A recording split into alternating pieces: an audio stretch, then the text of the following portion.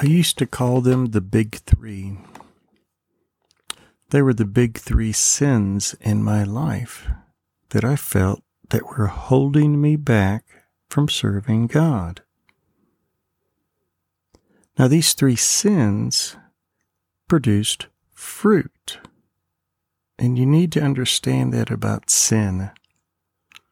Sin does produce fruit.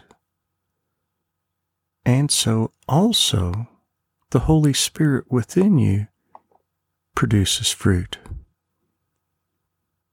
This was over 45 years ago when I was dealing with the fact that I felt God was leading me to serve Him. And the closer that I would draw to God, the more evident that the sin in my life was. They were like gates with a lock on them, that if I wanted to continue going, I had to unlock them, open them, and throw away that lock. I had to get rid of the things that were producing sin and the fruit of sin in my life. The big three. I memorized scripture and I prayed. The scriptures were, therefore, if any man be in Christ, he is a new creature. Behold, old things are passed away, and all things are new. I've been crucified with Christ. Nevertheless I live. Yet not I, but Christ lives within me. And this life I live by the faith of the Son of God. I memorized scripture and I quoted them throughout the day. And it was tedious. It was hard. They didn't disappear overnight. But over a period of time, they were gone. The big three. Now here's another truth for you.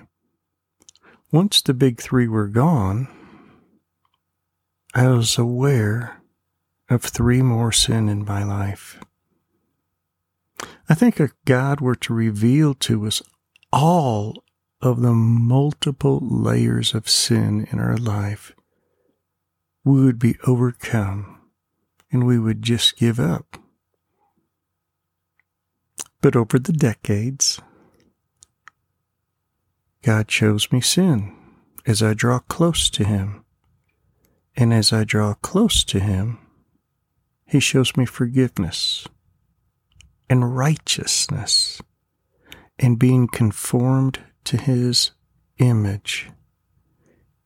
And He allows me to serve Him. I think that's happening to you. That God wants to use you. He wants you to follow Him. But part of following Him is not just doing what He says.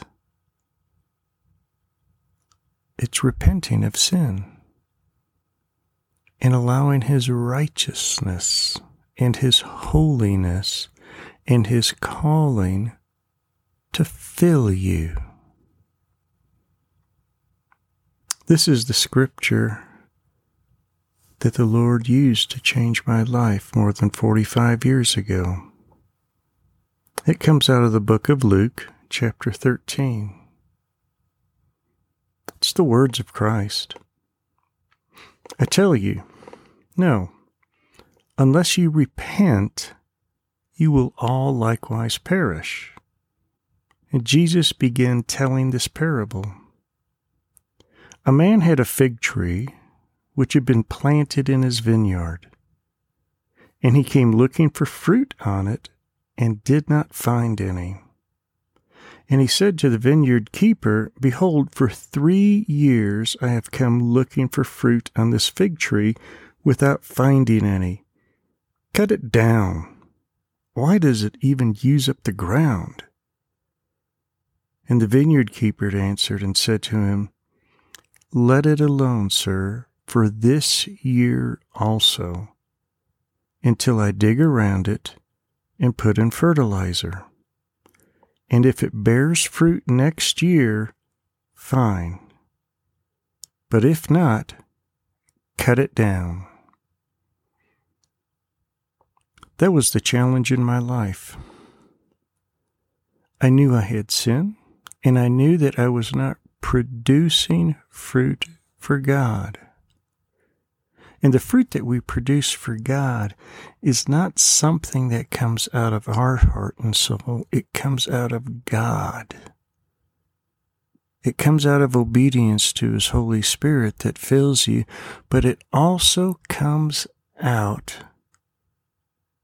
of repenting of sin. If you want to be a vessel of God and to be used by God, then clean the vessel. Repent of your sin and allow God's Holy Spirit to freely flow through you. Father, thank you for your child.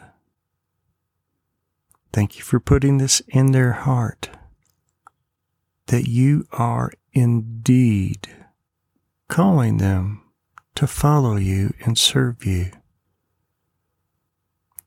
Thank you for removing this hindrance in their life by changing their heart, allowing them to repent and to be filled with the joy of your presence and power.